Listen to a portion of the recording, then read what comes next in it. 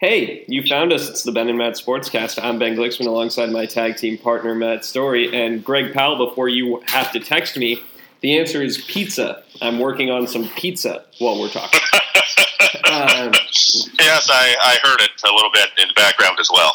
So, a little bit of good and a little bit of bad in the world of Matt's fandom as far as the tournament's gone. ASU gets bounced by 4, but Arizona gets blown out by the Buffalo Bulls. Yeah, that made me happy.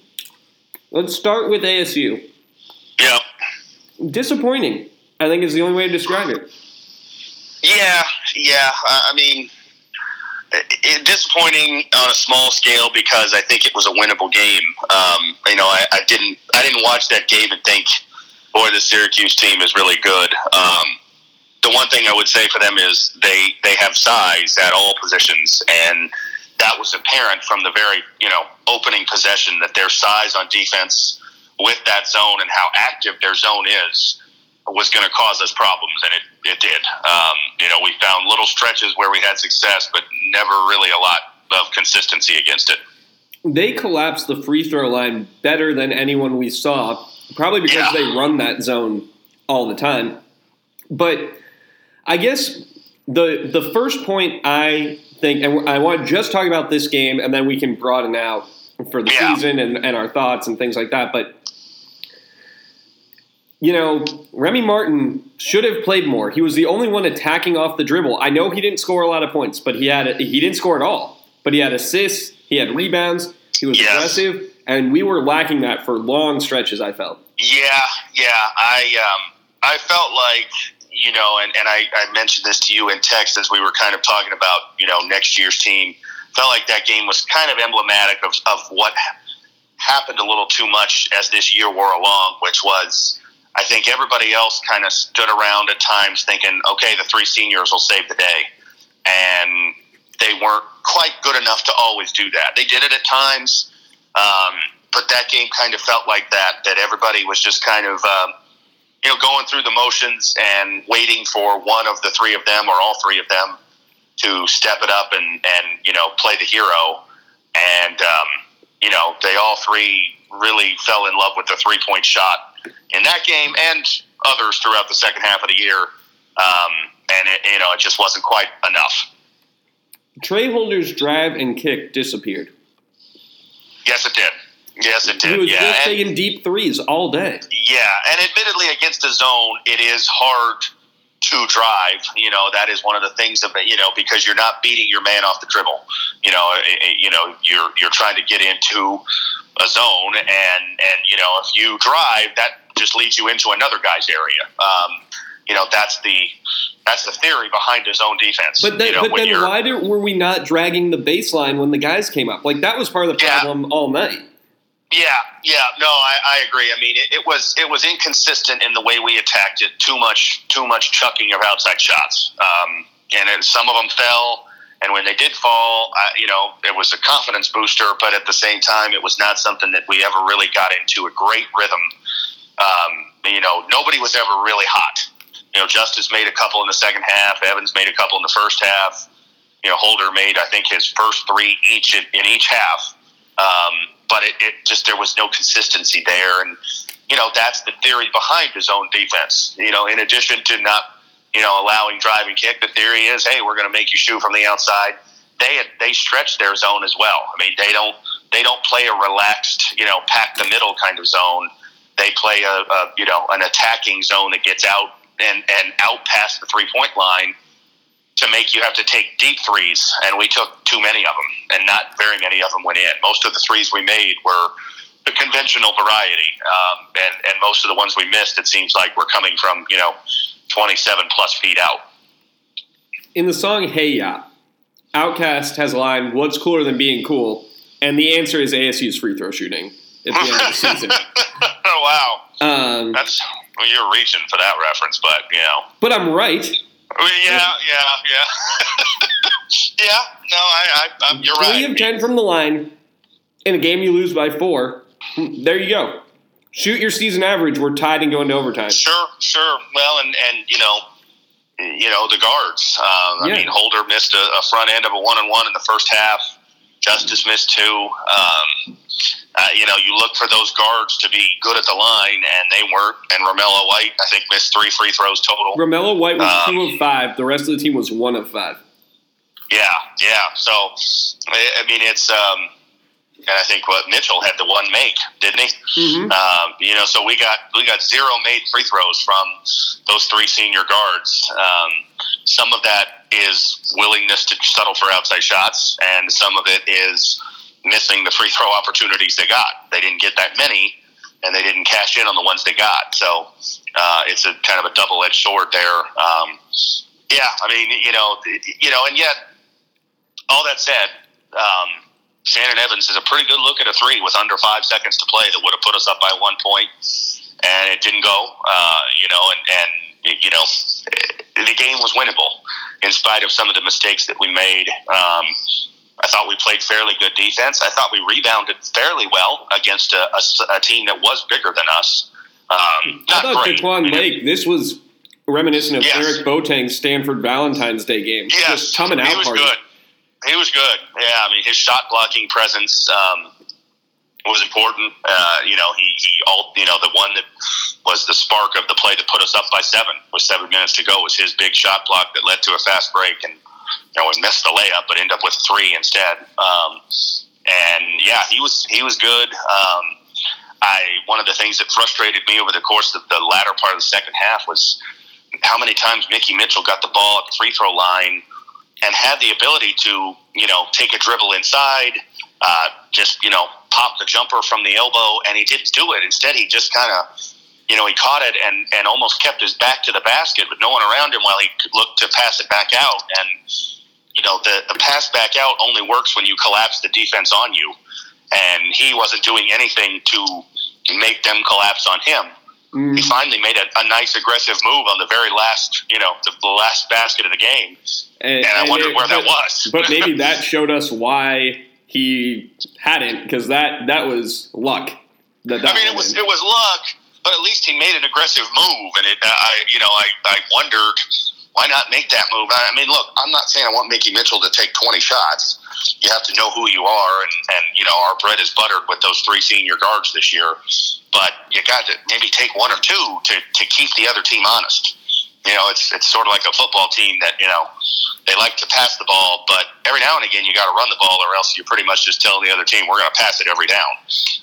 That was on some level what Syracuse was doing, and I really am not sure if we did a very good job explaining it, but Dolezaj refused to shoot at a certain point, and we never seemed to help off of him. I agree. I mean, there was, it was a winnable game, and that's why there's disappointment, because we could have won, and I thought we were going to. I mean, at that 7-minute mark, Justice hits that 3 with exactly 7 minutes to go, I believe. We're up by 7, and obviously that's, that's 3 possessions. It's not insurmountable with 7 minutes to go, but I'm starting to, mentally start thinking, wow, okay, we can win this game, and we'd outplayed them in the second half to that point. After a fairly unimpressive first half, I thought we had been much the better team in the second half, and then it got away from us, and it was just kind of a continuing theme of the 2018 portion of the schedule was the inability to win very many close games. We won a couple, but not enough, and that's why we played in the first 4, and that's why we're not playing past the first 4.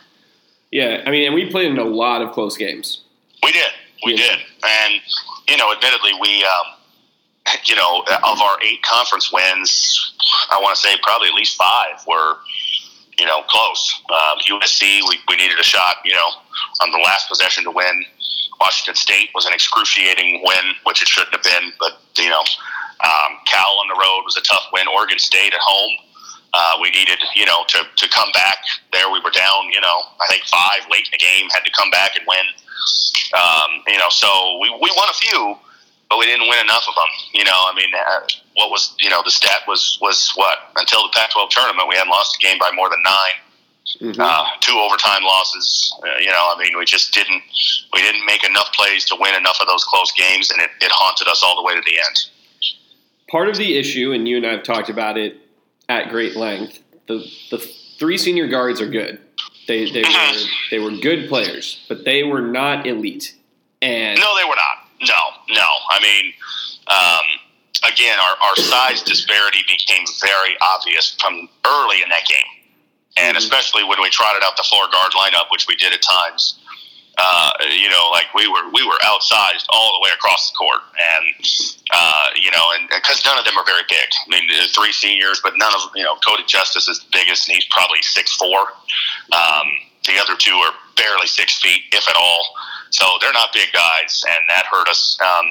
And yeah, I mean, ultimately you can win with small guys, but you need your small guys to be really good, and they weren't really good. They were good, but they weren't really good. And you thank them for what they did, but also realize their limitations, cost this team the ability to probably go deeper. Yeah. Next year's team, I think, will have high expectations. I don't think there's really two ways to slice that. No. I mean, of course, I read the immediate, Twitter reaction, which is always dangerous to read, is, boy, ASU is losing, all this scoring and all this production from this year, and is it going to be difficult to replace them in some way? Sure. I mean, I don't want to act like losing those three guys is nothing, and no worries, no big deal. But it'll be a different looking team. It'll be a bigger team. It'll be hopefully a deeper team. More experience coming back than just three guys. I mean, less reliance on the 3-point shot. Yes. And that was one of the interesting things about this year's group was we talked about this at one point this year. We had the three seniors, and Holder and Justice were 4-year guys. Evans had been here for 2 years and had played at Buffalo. Besides that, we had nobody with any experience. I mean, we were playing true freshmen, redshirt freshmen, one transfer who played, a handful of games at Ohio State 2 years ago. That's it. So we were a weird mix of experienced and totally inexperienced. And next year, I think we should have a little bit more of a balance. We'll have some new faces, but we'll have more faces back that played this year and got some experience. And I hope that helps us out, especially early in the year. Yeah, I mean, you assume health being what it is, that next year you're going to have Lake and White, and you'll have Lawrence and Mitchell, and then, I guess Remy Martin, I pencil in as the starting point guard. And I think that him playing 30 minutes a game will be a good thing for this team. I do too. He brings a different mentality than those, than Evans and Holder. And I think you compare him to them than more than Justice. Justice really isn't a point guard. Yeah. Evans and Holder were more the point guards. And Martin's just a different player. He's not the outside shooter they are. But he's a more aggressive, certainly a better defender than those two. That was something that I thought Syracuse could have done more to us, was just simply drive by Holder and Evans. They did it a few times where it just felt like Holder and Evans were, wearing cement shoes because they were just slow to react on defense. And, I think that will help. Hopefully we'll be a better defensive lineup and just bigger. With the two transfers, with the 3 freshmen that we're bringing in, and the returning depth we've got, it should be a much bigger looking team. A team that goes out there against a team like Syracuse or someone of their ilk and doesn't look physically outmatched like we kind of looked in that game. I mean, I think Rob Edwards might be the smallest guy on next year's team in the rotation. He's 6'2". And look, we've talked about it. We've walked through the guys. This rotation, we talked about via text during the game, Scheibel, who wasn't in either of our projected rotations for next year, looked okay against Syracuse. I thought he did. I thought he looked totally lost on the first, 5-6 possessions of the game, and I texted you very early in the game saying, it's not too late to take him out. But in the second half, when he played, I thought he looked decent. Now, the bar was set so low for what I expected out of him. But he got 3 or 4 rebounds in traffic. Made some good passes. He just looks like a guy who needs confidence, and that's something I think is kind of a recurring thing for a lot of these guys that are returning. They just need more confidence. Romello White, really needs to reestablish his offensive confidence. It went away in the conference season. Maybe due to fouls, maybe due to, becoming very guard heavy, but it just went away. He was almost a nothing on offense. Jaquan Lake isn't much of an offensive player anyway. He needs to work on that. Scheibel certainly needs work on that. Mitchell needs work on that. Lawrence needs work on that. I mean, I go through the whole, you just want these guys to look more at ease, and none of them by the end of the year really did, except for the 3 seniors and Remy Martin. And so, that's something that will, you just need work. You need improvement, and that improvement will bring more confidence. For Daquan Lake, his shot blocking threat certainly was an impactful thing to have in the Syracuse game and across the board this year. But he needs to, the next step for him defensively, and I texted you, he's further along in his curve than Bashinsky was at this point, obviously, but you can't chase all of them. You can't block every shot. No, so just your presence being there that forces the guy to pull up short of where he wants to go, then turn and box out. There's no sense in jumping when you don't have a chance to block it. True. There's that element, and then there's also, I believe, one element that will help with him, and it's not really related to him, is being bigger on the floor around him, so that maybe there's someone else there to help get a rebound if he goes for a shot block. Too many times we would give up offensive rebounds because he'd go for a shot block, and the rest of the guys on the floor were 6'4" or smaller, and so here's a 6'8" guy to come in there and basically uncontested get a rebound. If we are a bigger team, maybe that's less of a something he could be more aggressive. If we've got Lawrence on the floor or Mitchell on the floor, as a second big to rebound the ball better. But yeah, and both Lake and White certainly need to work on avoiding fouls. That was a common problem all season, was them getting into foul trouble with just dumb fouls, just overly aggressive, not very, inexperienced player type of fouls. So that's something that, they hopefully can both improve on as they get older and wiser. I think that applies to Mitchell as well. His fouls, though, were not of the 2 hands on the guy's back variety, but he, similar to, I think, Lake needing to back off on the shot block, Mitchell needs to know when, diving into the guy is not going to work. Right. And sometimes the tenacity is good. Just do it. Just try and, bully the guy and try to take the ball from him by just moving him out of his space. Yes. But I'm not sure long-term that, that's going to be enough. He needs to channel his athleticism. Because I told you via text, I think the Mitchell, Martin, Lake, and then fill in the other 2 spots, whoever it is on the roster next year, can be a good defensive team on the floor. I would agree. I mean, I am hopeful that this will be a better defensive group overall. We were not really a very good defensive group. I mean, our numbers look good against Syracuse, but Syracuse is not a good offense. And even their coach admitted it after the game. I heard his, post game, and he said, we just struggle as an offensive team.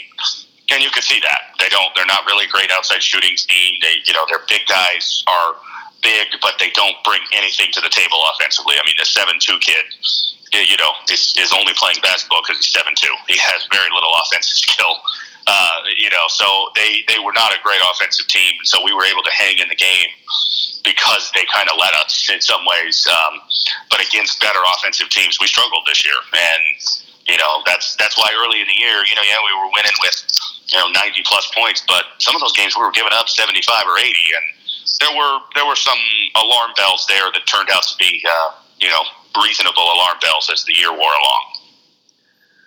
Overall, though, I think that we'll look back at the 17-18 season as a success. It's hard, I agree, from where we started, and you and I talked about this, to remember where your expectations were. Yeah, absolutely. Yeah, I mean, this year is all about when do you say you're judging this season?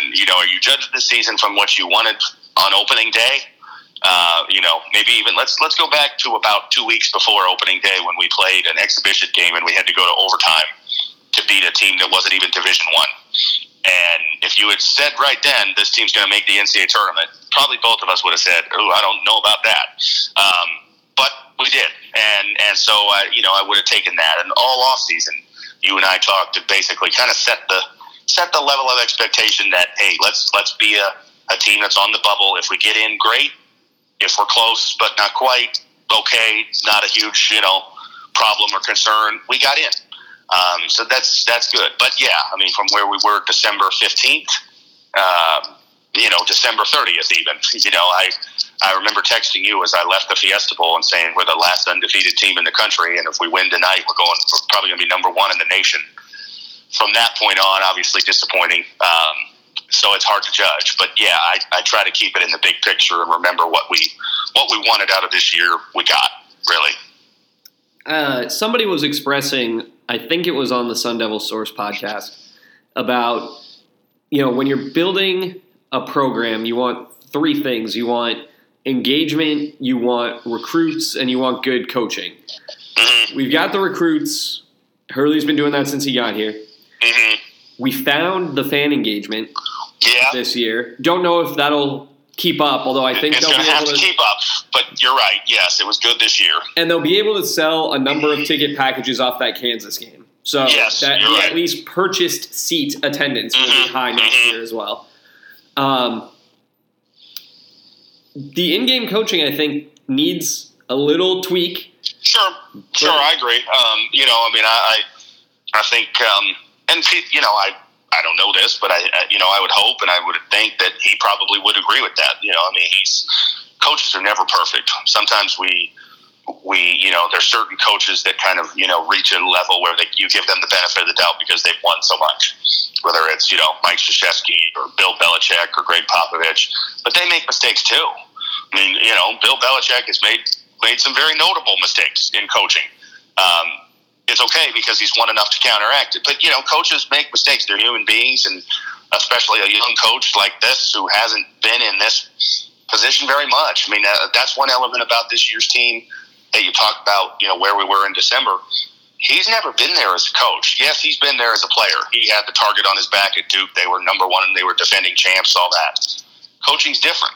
And, he coached at Buffalo, off the radar school, not a lot of pressure. First 2 years here, not a lot of pressure. Start this year, not a lot of pressure. And all of a sudden, you're ranked in the top 5 in the country, and people are talking about you as a number 1 seed. That's different. And you got to learn to coach with pressure, just as your players have to learn to play with pressure. And maybe he didn't do that great. But, you learn from it. You get better at it going forward. Yeah. I mean, he's got the ability to become a great coach in game. Yeah, I think so. Yeah. Between who his father is, who he's played under, it's in there. I don't think he's there yet. Some of it is fine.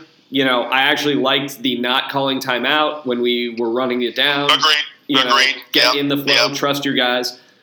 But the rotations left something to be desired. I wonder how much of it was just wanting to stick with the seniors and trust them because it's their first and turned out only game. Some of that. Yep. I think as I mentioned about the other players, I think there was probably that mentality from him as well that, hey, these are the guys that we have to let carry us, and we're going to ride them to the very end. And I get it. It's hard to say like, well, what a stupid idea. Why would you do that? I do believe we should have seen a little more Remy Martin in that game. I think he could have been a factor, especially defensively when we needed stops at the end and did not come through with them.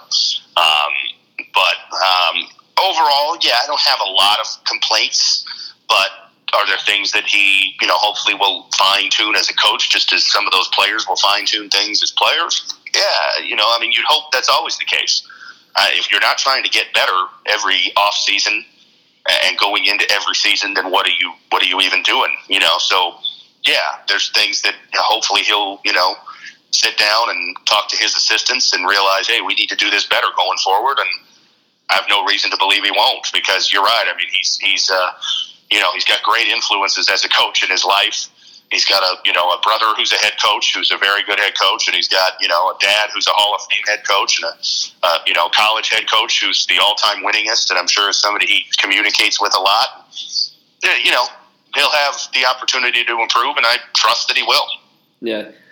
For me, I think more so than the X's and O's, although I think that's something that everyone except maybe Brad Stevens can improve on, is the need to figure out the rotations earlier. I mean, because I was just about to say to you, like, Kimani Lawrence could have done something in that game. Would have been interesting to see it, but we didn't really give him the Scheibel minutes, and Scheibel played fine. But Kimani Lawrence should be that guy. He was the top rated recruit from the class that came in. Yeah. He had battled back to health. It'll be an important offseason for him, I think. I mean, and I don't say that important as in like I'm expecting him to fail. Just more, he needs a good offseason. He needs a good preseason. I think his injury just set everything back, and it was hard to get him back in. And I think that game was a great example. He got in the first half. He got 2 quick fouls, and he never saw the court again. And it just had the feel this year of like, if he didn't make an impact right away, if he struggled at all, he was going to hit the bench and stay there the rest of the game. And that is exactly what happened in that game. Happened other times this year as well. He just didn't have an opportunity to earn that trust. And he should get it next year. There's no reason to think he won't. But, he's a guy I've got big expectations for based on, the hype for him all the way up to, this year's preseason when we were hearing how good he looked, and then he gets injured, and it's like, man, kind of a deflating story. And he never quite came back from that. He had a couple nice moments, but never was the player that he was supposed to be this year, at least. Yeah, I mean, the reports from the preseason games were that he was going to start. He was looking great. Yeah. I mean, so I have high hopes for him. Again, I think just overall, you just need everybody, and this is kind of obvious to say, but you need all these other guys coming back. Take a step forward. And I think if they do, then we'll be in pretty good shape. You need more. I don't worry about confidence with Remy Martin. He seems like a very confident guy. You need him to improve his game, just get better, His but you need everybody else. Yeah, his shooting for sure, yeah. But you just need everybody else to just like, kind of get a confidence boost, have themselves built up like, hey, we don't have Trey Holder and Cody Justice and Shannon Evans to bail us out anymore. Sometimes they were capable of it, other times not. But I think that was the mentality that we had, and that's gone now. So everybody's got to man up and be ready to take on a bigger load next year. And if they do, I am feeling pretty good about where we're headed. Given the very, very limited amount I know about the young guys coming in, you might see some of that leadership out of Dort or Cherry as well. Sure. Yeah, I mean, who knows? We haven't seen them and don't know how they're going to, fit in. And, we don't know how the 2 transfers will. Obviously, they've been here and practicing, so that gives you an opportunity to establish something with your teammates and, build some trust, even though they haven't been playing yet. I think Remy Martin, I think it's fairly safe to presume he's going to be the leader, the vocal leader, the starting point guard, all those things. Yeah. At least to begin. And then we'll see how everybody else kind of falls in. But, I just want to see a more confident Lawrence, a more confident White. These guys are good players. And this year, especially in the second half of the year, too often they just looked like they just weren't sure of themselves. And so hopefully that's something that we won't see as much next year. I also would be remiss if I didn't throw in the fact that Mitchell at times tried to take on the emotional leader. Mitchell could become Pendergraph-esque with the picking his spots for the, the fiery speech or whatever. Sure. Just something to keep in mind. I agree. Yeah, no, I mean, I think there's a lot to like about what was done this year, and there's a lot to like about what's there for the future. And, that's a good situation to be in, a situation we haven't been in a lot, over the years we followed ASU basketball. So I'm not too down. I'm disappointed they lost, but realistically, the way this tournament started, the way they were for the conference season, we weren't a Final Four team. So does losing in the first round to TCU, would that feel any better? Probably not. I guess It would have been nice to play what felt like a regular tournament game and not on the first four. But nonetheless, we were in, and so no apology coming from me. It'll be on the banner. So.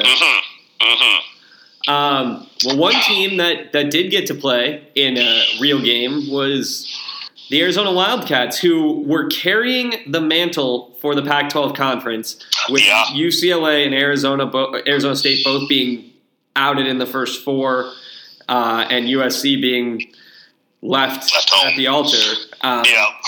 And I went to bed. I thought, okay, Arizona's going to pull away. This is how this works. So I'm just going to go to sleep, and I'll wake up tomorrow to a couple angry texts from Matt, and it'll be fine.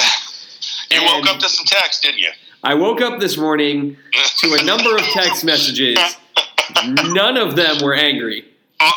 All of them were full of pride for the Buffalo Bulls, who blew out the Wildcats. Yeah, it was a beatdown. Yeah. I mean, that to me is the point that shouldn't go unnoticed. Is this was not a fluke. I mean, this was not a buzzer beater, something like that. I mean, it was a beating, and I was surprised. I mean, I didn't.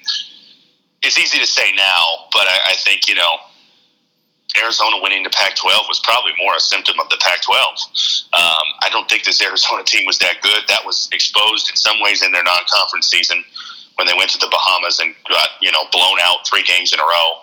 And didn't really look that good the rest of non-conference. I don't think they lost any other games, but I want to say they had to go to OT to beat UNLV. They had some struggles, and then they got into Pac-12 play, and they looked better, and maybe they didn't really fix anything. They just got to play in a weak Pac-12, which, it was very weak this year, and is really a continuing trend. I mean, it's been a while since the Pac-12 has been really good.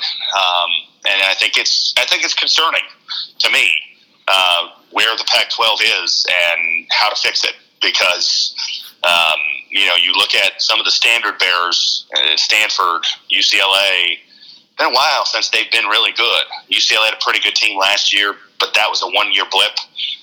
Stanford's been a long time. Arizona has been good, but not great. And it's a struggle in the conference right now, and it's a struggle for perception. And we're losing that battle. Well, and what's weird is Oregon had a good run under Altman. UCLA last year made it to the Elite Eight. There were good runs had, but there's no dominant year where there's 7 or 8 teams who are all good and bad. Yeah. I mean, go back 10 years when we were seniors in college and how good the conference was. UCLA was in that year going to its 3rd straight Final Four. Had Kevin Love and Russell Westbrook, really good team. Yeah. USC was good. OJ Mayo. OJ Mayo. DeRozan came the next year.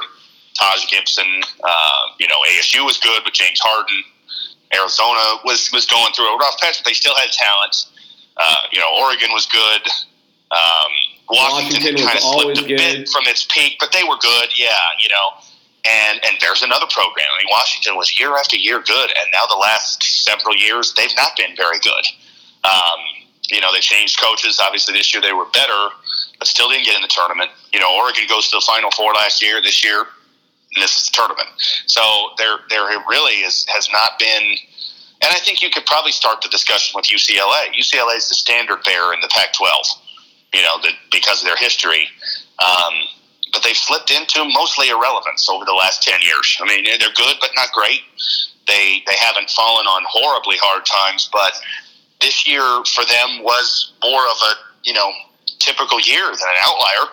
Bubble team, first 4, had they won, they probably wouldn't go anywhere. And seeing them become kind of just an also-ran is concerning. And then, you can extend this conversation to football. Second time in 3 years, Pac-12 doesn't get a playoff team. Terrible performance in bowl games. Now, bowl games, I think, put maybe too much meaning put on those, but 1-8. 1-8 in bowl games and 0-3. 0-3 in the NCAA tournament. I mean, it's concerning because what you don't want is for the Pac-12 to become the Big East, which, the Big East was a very high-profile conference, and their football got really weak. and then all of a sudden people started jumping ship, and I don't know that that's going to happen, but the battle of perception was lost, and the perception was the Big East is not really a power, even though we call them a power. And I can't lie, I think the Pac-12 is approaching that territory. I mean, are we on the same level as the Big Ten and the SEC right now? No, and probably not the ACC. Probably not the Big 12. I mean, not in basketball in the Big 12. Football, you could argue, has been about. I mean, the Big 12 football has become such a crazy league with nobody plays any defense, and it's like arena football every weekend. But basketball certainly is. They got 7 teams in the tournament out of 10. I think it was 7, 6 or 7 at least. So. I mean, I'm not a Pac-12 homer. I've never been one of those guys who, I root for the other conference teams. I don't care, but I want the conference to be good. And right now, it's a concerning time. I think as you look around, and I don't want the conference to become a second-tier conference on the level of the American. But I think you could argue that the American was probably as good as the Pac-12, at least in basketball this year, and maybe in football too. Maybe we sold it short. Maybe it was just as good as the Pac-12 in football as well. Who knows? Yeah. I mean, I am a Pac-12 homer. I do generally root for the rest of the conference when they're not playing. Yeah. And it is really, really scary. I don't think – a couple things. I don't think that this is Larry Scott's fault. I think there's a lot of things that are. And maybe, if our network was on, DirecTV – and then more kids could see it, and it could be aired in sports bars around the country. That might help. Well, keep going, and then I'll jump in there. But I also think that part of the problem is we're getting mired down a lot in controversy all over basketball. Football took a hit when USC took a hit, and it's never really recovered. And basketball is in the midst of taking a hit that you could make the argument started with when U of A found Sean Miller. Mm-hmm. Not to suggest Miller has been cheating the whole time or whatever, but the rest of the conference has dipped. As U of A found its footing, the rest of the conference has dipped. Yeah. And it's made U of A, rise back up the ranks fast, but I think it's, like you said, hiding the fact that the conference is not good, not that there's some magical turnaround. No, I mean, I look at Stanford as kind of emblematic of Pac-12 basketball. I mean, Stanford, when we were kids, when we were in high school and college, they were pretty good every year. Never won a national title, but they were always a force. They had first-round picks. They were getting in the tournament consistently. They were making runs to the second weekend. Got to the Final Four, I think, a couple times. And it's been a long time since Stanford's been any good. I mean, they made probably a poor coaching hire with Johnny Dawkins. Prior to that, Trent Johnson, he wasn't that good. Johnny Dawkins really struggled. Now they're on another coach. I mean, so you can point to coaching hires. UCLA got Steve Alford. Well, and the thing Steve Alford any good? And the other thing is UCLA got their players not because of Steve Alford, but because they're in LA. I mean, Lonzo Ball was going to go to UCLA if I was the head coach. Right. And you're right. And they're not getting enough of those type of players. Like Lonzo Ball, you're right. And that was a big reason that they had that 1 year sort of, blip last year of being a pretty good team, a national relevant team. But they haven't gotten enough of those. The fact of the matter is UCLA has won one national championship in 43 years. Now, they won 10 before that, but it's been 43 years since John Wooden won his last national title. So, yes, they'll always be a historical power because of what they did there. But, when you think of college basketball heavyweights anymore, unless you're talking historically, if you're talking currently, UCLA is really not in that conversation. And that's a problem for the Pac-12 because they're supposed to be. But they haven't been there enough in the last, 20 or so years. They had that one little 3-year run of 3 straight Final Fours, had some really good players come through, and then fell on some pretty hard times with Ben Howland after that. It fell apart quickly. It's just as quickly as he built it, it collapsed. Yeah. I think that, it's indicative of a broader problem. The other thing with basketball, it's not the women's game. It's not UConn. But the stars pool in places, and the problem is the wrong stars have pooled. Like U of A, this class who's leaving, Ayton was a 5-star. Freeman was a 5-star. Alkins was a 5-star. Yeah. And what's the kid's name? Eton something? I don't know. The short last name, it ends in T-O-N. Acott. Yeah, A-Code. I don't know how it's pronounced. Yeah. He was a big-time recruit. So was this Brandon Randolph kid. They barely played this past year. I mean, they were both really highly touted before the year. And then as the year wore along, it was almost to the point where it was like, are they still on the team? I mean, I don't watch a lot of them. I'll say this. Alex Barcelo was getting more minutes, and he was highly touted in Arizona. He would have been a nice guy for a Herb Sendek ASU team. Right. Yeah. So, you're right about that. And I mean, look, I'm not a big Sean Miller fan. That's well established, I think, with you. I don't think Sean Miller is that good of a coach. I think Sean Miller has recruited well. I don't think he has coached them well. And I think they've been a pretty, an underachieving team given the talent level that they've had. For them to, they got to 2 Elite Eights in a row, and they lost to Wisconsin both years, and they could have easily won one or both of those games, but they didn't. And the last 3 years, they've lost to double-digit seeds in the tournament, 2 in the first round. And then last year in the Sweet 16, when everything was supposed to be lined up for them to finally get over the hump, and they didn't. So some of it's coaching. I don't think the coaching in this conference is all that good. Dana Altman, I think, is a pretty solid coach. Miller's a decent coach. I don't want to say Miller's a terrible coach, but I don't think he's that good. I don't think he's great. And then, Alford, I think Alford's an uninspired coach. When they hired Steve Alford, I didn't quite get it.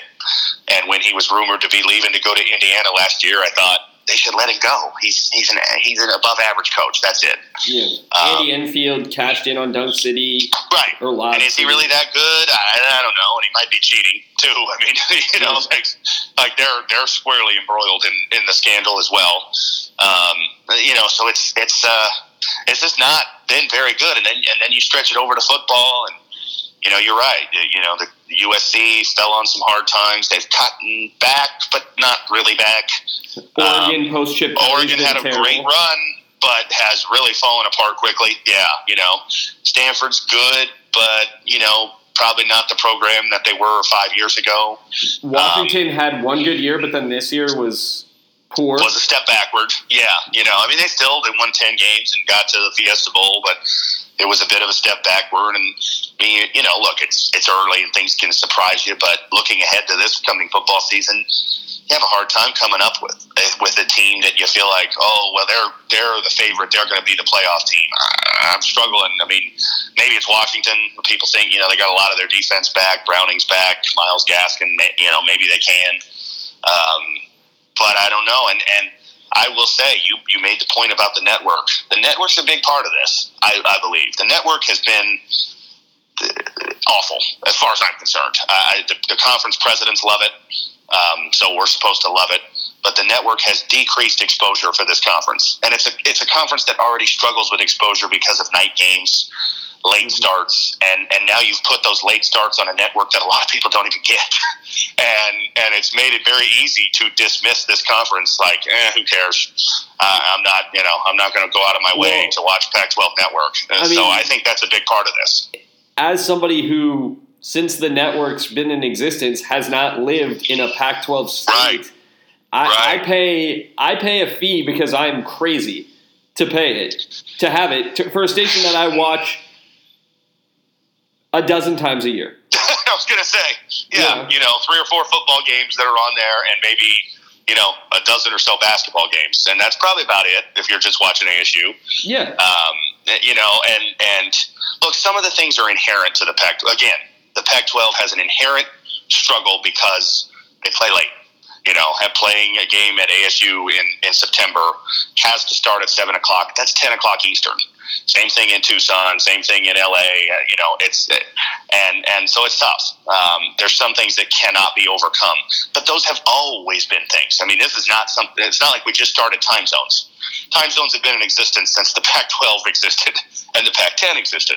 So, I don't think you can blame that. Yes, late starts are a part of it, but they've always been a part of it. And I think they've gotten worse because of the fact that now not only are they late starts, but some of the games that aren't late starts are stuck on the Pac-12 network and no one can see them. And some of the ones that are late are on the Pac-12 network and no one can see them. So it's like I just think you're hurting yourself with this network, and it's not supposed to be that way. For the Big Ten, it's been a huge boon, and for the Pac-12, it's been just the opposite. Well, the other thing is the Big Ten doesn't put their they put their worst game on the Big Ten network, and it's on at early. It's an early 10 in the morning. Yeah. The Pac-12 puts their worst 4 games on the network, and they start early. Now, again, I don't believe the Pac-12 network, had it been done exactly the same as the Big Ten network, would be as successful, because there's just something. The Pac-12 does not have as many schools that have nationwide fan bases. There's not, you are an exception to the rule. There's not a lot of ASU fans outside of Arizona. Probably not a lot of Arizona fans outside of Arizona. Oh, no. There are. I mean, part of it is the states that the Pac-12 is in are nice states to live in. People don't really leave. So people in Indiana don't really care to watch the Pac-12 in large numbers because they have no connection to them. Whereas people out here will watch Illinois versus Penn State, because there's a lot of people out here who, lived in Illinois or lived in Pennsylvania, and so they have nationwide fan bases. So those are things that cannot be overcome. But again, those are things that always What's changed in the last decade? Some big, you're right, some scandals at schools that have really hurt them. USC football probably most notably. But the Pac-12 network has really been what's changed. And more and more. I mean, those games that used to be on Fox Sports are now on Pac-12 Network. People don't get it. I don't get that channel. DirecTV is the biggest TV provider in the nation, and we don't get that channel. And Larry Scott appears to have no desire to ever change that. And so while Larry Scott's done some good things, he's not the worst guy in the world. But he's bungled this network, and I think it's been a big factor in the reduced perception, because perception goes a long ways. The Pac-12 this year wasn't very good, but you could look at the Big 12 overall records and say, well, they had a lot of average teams too, a lot of teams around 500, but people watched that network on ESPN because, God, it was on, every night. I mean, every Trae Young game was on ESPN for the last 3 months, and they said, well, these teams are really good. They're just beating up on each other. Whereas with the Pac-12, these teams are all average. Just perception. Yeah, I mean, that is SEC football. Mm-hmm. Yeah, absolutely. Yeah. I mean, the SEC, not last year, but the year before, we talked about it. Alabama was undefeated, and everybody after that had 4 more losses. But did anybody say, well, the SEC really stinks? No, it's like, well, boy, LSU and Florida and these teams, they're just beating up on each other. Alabama's great. Everybody else is such a tough conference. But when the Pac-12 does that, it's, boy, this conference is average. And that's because people don't see the games. The Big 12 benefits in basketball, especially from being on ESPN. I mean, 3 nights a week, it seemed like you could, turn on ESPN and there was a Big 12 game on. Kansas, Oklahoma. I mean, my God, ESPN became the Trae Young network as the season wore along. It makes a big difference in perception, and those games were not on. And when they were on ESPN, they were on at, 11 o'clock Eastern. Yeah. That's hard. It really is. It's hard to achieve anything with that. I mean, what's the most notable thing about Pac-12 basketball? Bill Walton and his insane commentary. That's great, but that's not really a way to build your conference. No, I mean, that's a good point. It's a joke, and it's the only nationwide thing that people talk about. DeAndre Ayton was a potential National Player of the Year, and nobody saw him. Who saw him? Yeah. I mean, they played. I mean, I wonder if you could go back and look. I mean, you probably could. How many of their games were on national TV? ESPN, Fox Sports 1, whatever. And how many of those games started after 9 o'clock Eastern? how many are left? There's probably, less than 10. So, yeah, I mean, that makes a big difference. Whereas Trae Young, man, if you wanted to see Trae Young, all you had to do was turn on ESPN any night of the week, and there he was. And if he wasn't on, they'd show you an ad for his next game. Yeah. Yeah. I don't know. I don't know, but I do find it worrisome as somebody who, once – I mean, I chose ASU because I wanted to go to a school that had major sports and where big games would be played. It wasn't just, I want ASU to be great, but I wanted big football and big basketball. That was a big reason why I wanted to come here. And I do worry, and we're not there yet, but there's some worry that we're headed for the Big East and headed for irrelevance if things don't improve soon. And maybe I'm a doomsayer, but I'm a bit concerned. You wanted big-time football. The new leadership model is in place. That's right. And here in about less than an hour, getting in the car, and I'm headed to see a spring practice under Herm Edwards. Which are open to the public, because that's how Herm rolls. Mm-hmm. The big news, I guess, would be 2 regular offensive contributors under the Graham regime are now on defense in a very Todd Graham-like move. Jalen Harvey's getting first-team reps at safety after, 300-plus yards and a touchdown and missed his first down for Manny Wilkins. Yeah. He's moving to safety, and Nick Ralston, who could not be displaced out of the backfield no matter what Eno Benjamin and Traylon Smith tried to do, he's playing linebacker. Yeah. The Nick Ralston move doesn't really shake me up too much because I don't think he was, much when it came to running back. I mean, he was fine, but nothing special. The Harvey move is surprising to me. Because I thought he was a pretty good receiver. I don't want to say he was, all conference, but pretty good.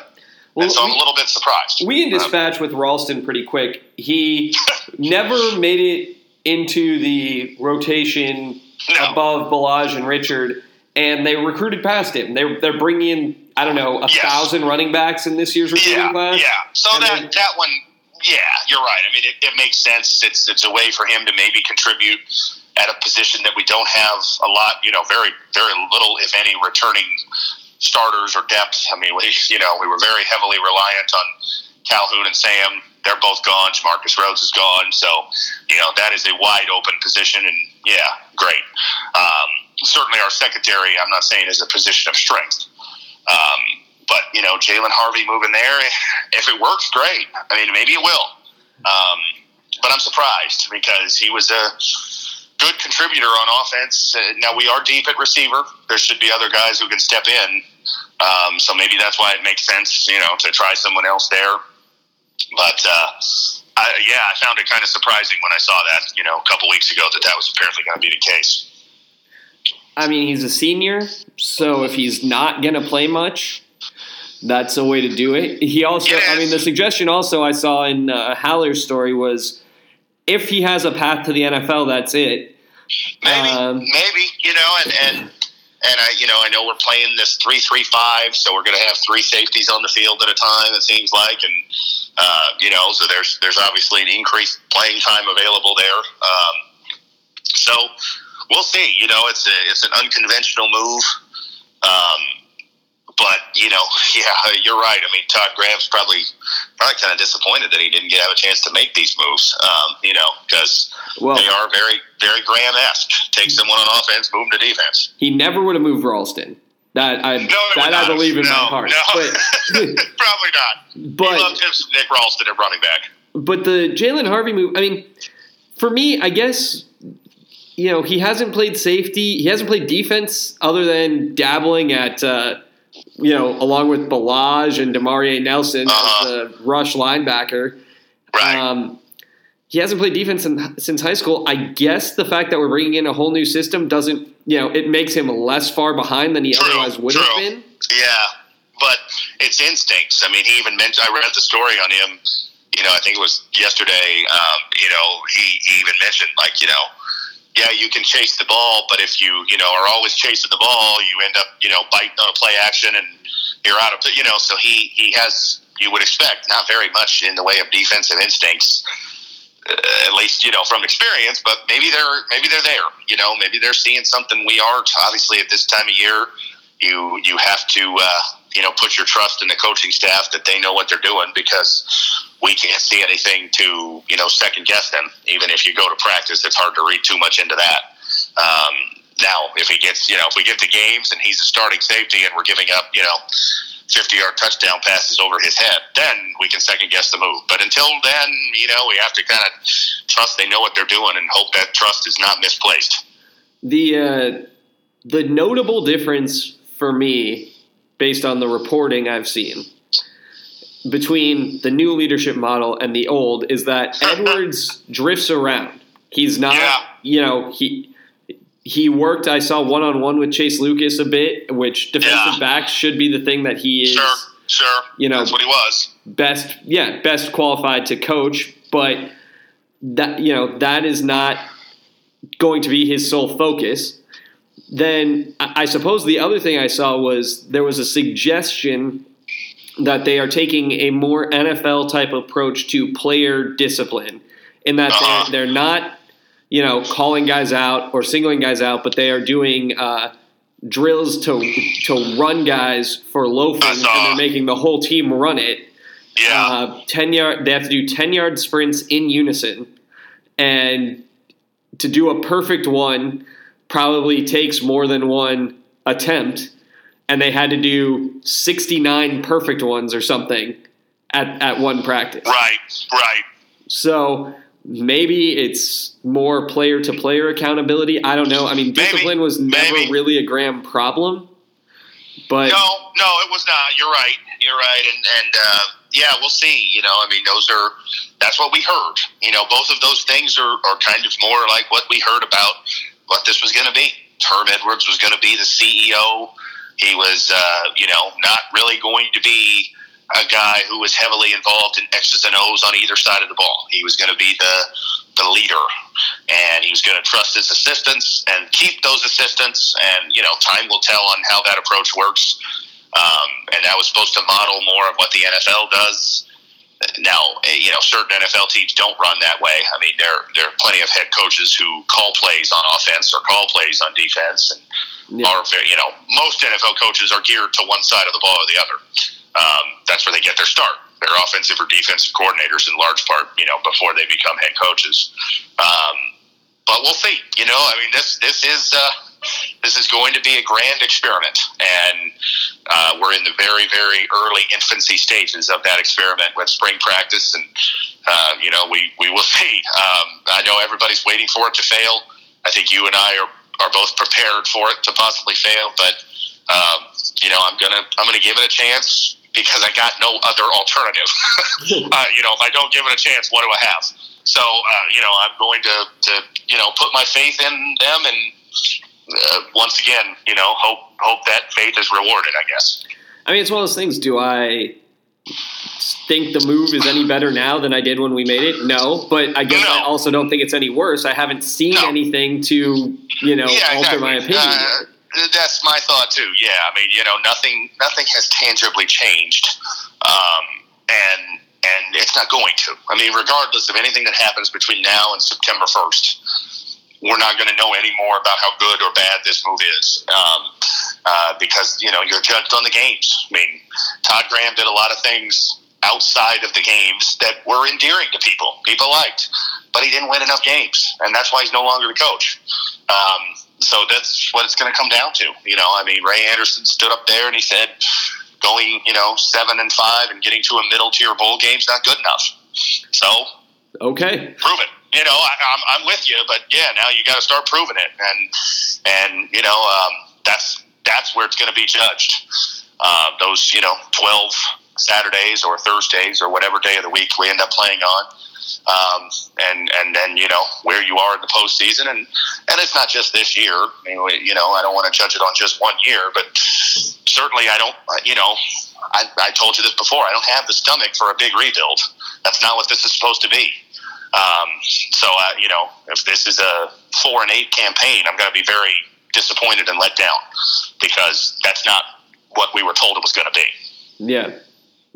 This should be quick. This team should be competitive and ranked nationally, and otherwise it will be a disappointment. I'm a pretty patient fan, I think. I try to be reasonable. We just went through a rebuild with basketball. When we made the change from Herb to Bobby Hurley, you and I discussed, it's not going to be easy. This is not going to be something that happens in 1 year. And it wasn't. We went through 2 pretty rough years before this year having some success. That's not the way this is supposed to be. I mean, Todd Graham, he didn't win big, but he had, 500 or better seasons in 6 years. That's not terrible. So, if the standard's higher than that, great, but now you have to back it up. Yeah.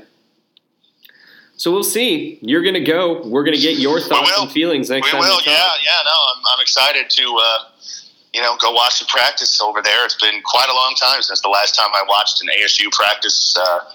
It goes back. I never saw a Todd Graham practice in person. It goes back to the Dennis Erickson years before I worked at the Cardinals, and thankfully, I guess Herm is opening it up to the public, so I'm going to take advantage and go see one tonight and maybe a couple others over the next few weeks before the spring practice ends, and then it'll be time to get ready, because even though it's 5.5 months to the opener, it'll get here fast. Soon enough, we'll be doing that game by game prediction. Yeah. Cannot wait. Indeed. But we've got content we filled last summer. We'll fill this summer. We got things to talk about. That's right. We've got some big picture projects to work on, just to tease our audience a little bit. Some overall, things we'll talk about as the summer wears along. And, there'll be NBA playoffs. There'll be Major League Baseball. There'll be NFL draft. We've got that coming up. NFL schedule release, all that good stuff. And then before you know it, it'll be end of July, and it'll be football preview time. Yeah. We know you're waiting for Matt's quarterback breakdown for the draft. Mine happens, but it's really Matt's that matters. Until then, we will fill it. We'll have stuff. Don't worry. We're not going to abandon you. That's right. My voice is coming back. I'm 85% of the way there. Yes, yes. We will keep giving away free content and shouting into the abyss. Hopefully you're enjoying it. Until next time, he's Matt. I'm Ben. It's the Ben and Matt Sportscast.